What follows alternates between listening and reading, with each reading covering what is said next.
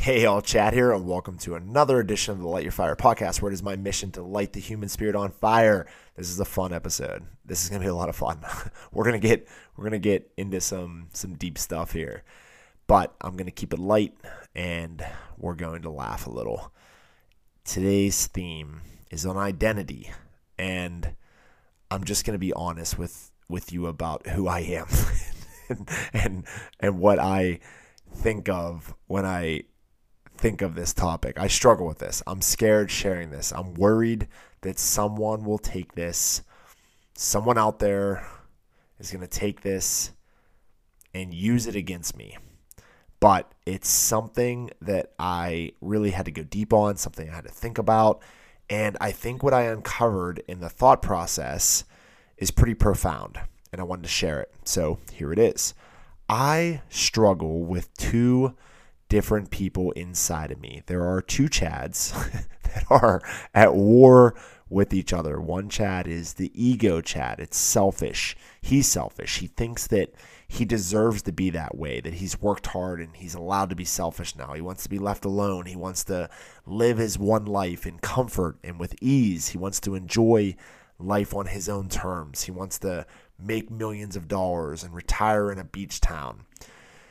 This Chad sees himself in 20 years sitting in a bar, right, talking with the locals, talking with people he doesn't care about things that don't even matter, just relaxing, drinking, enjoying the sun.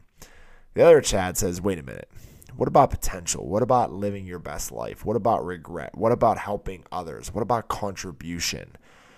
And I love lions. Lions have always been like the animal that I just love to look at.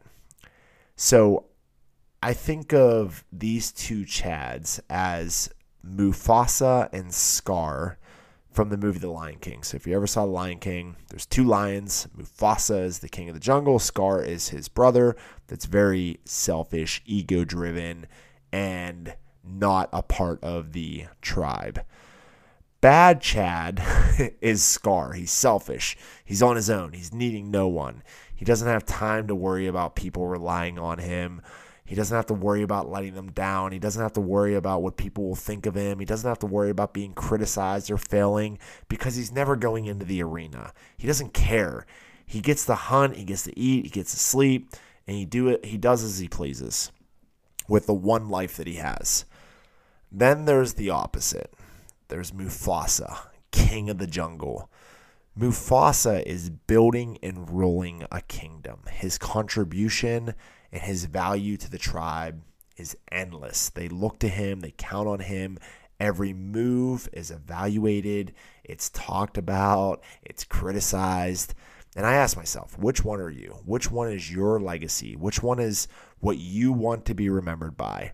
Being Mufasa is a scary proposition. Being the king of the jungle is scary because you're not in the crowd. You're on the stage. You're under the lights. So here's where I end up.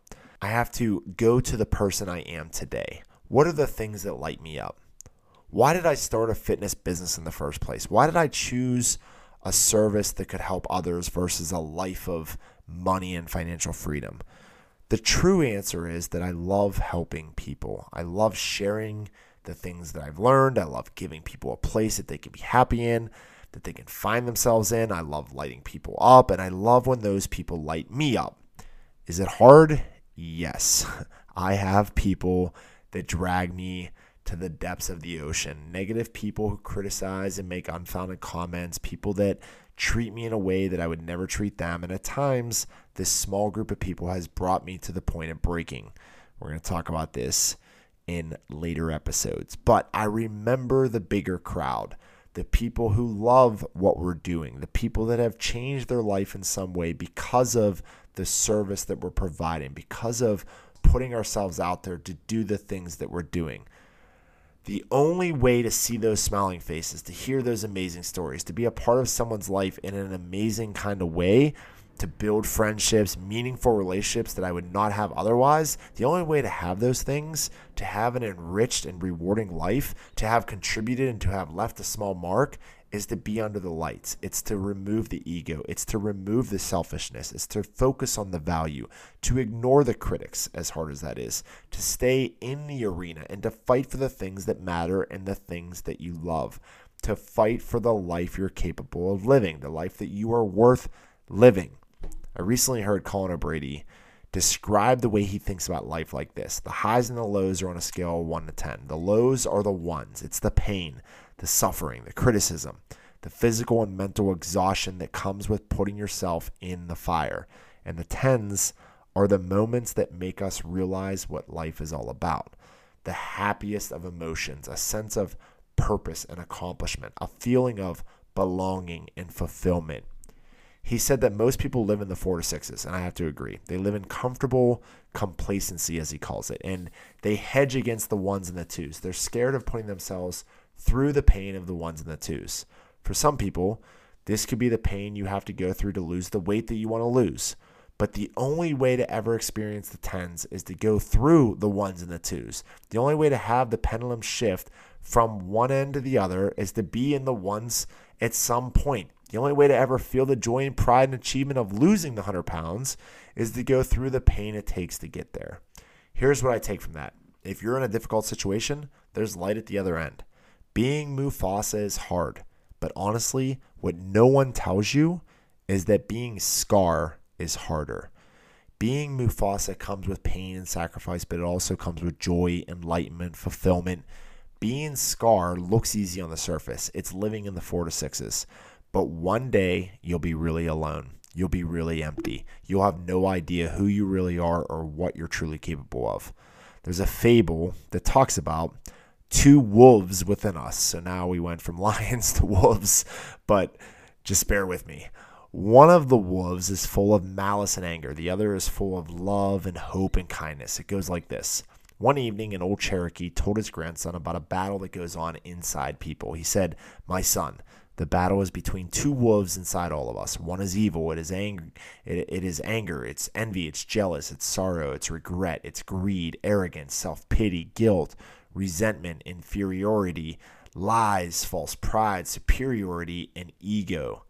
The other is good. It is joy, peace, love, hope, serenity, humility, kindness, benevolence, empathy, generosity, truth, compassion, and faith." The grandson thought about it for a minute and then asked his grandfather, "Which wolf wins?" The old Cherokee simply replied, "The one you feed." So it's your pick. Which wolf do you feed? Who do you set out to be? Do you want to be Mufasa and build a kingdom? Or do you want to remain selfish like Scar and live a life of emptiness? That's it. I'm out.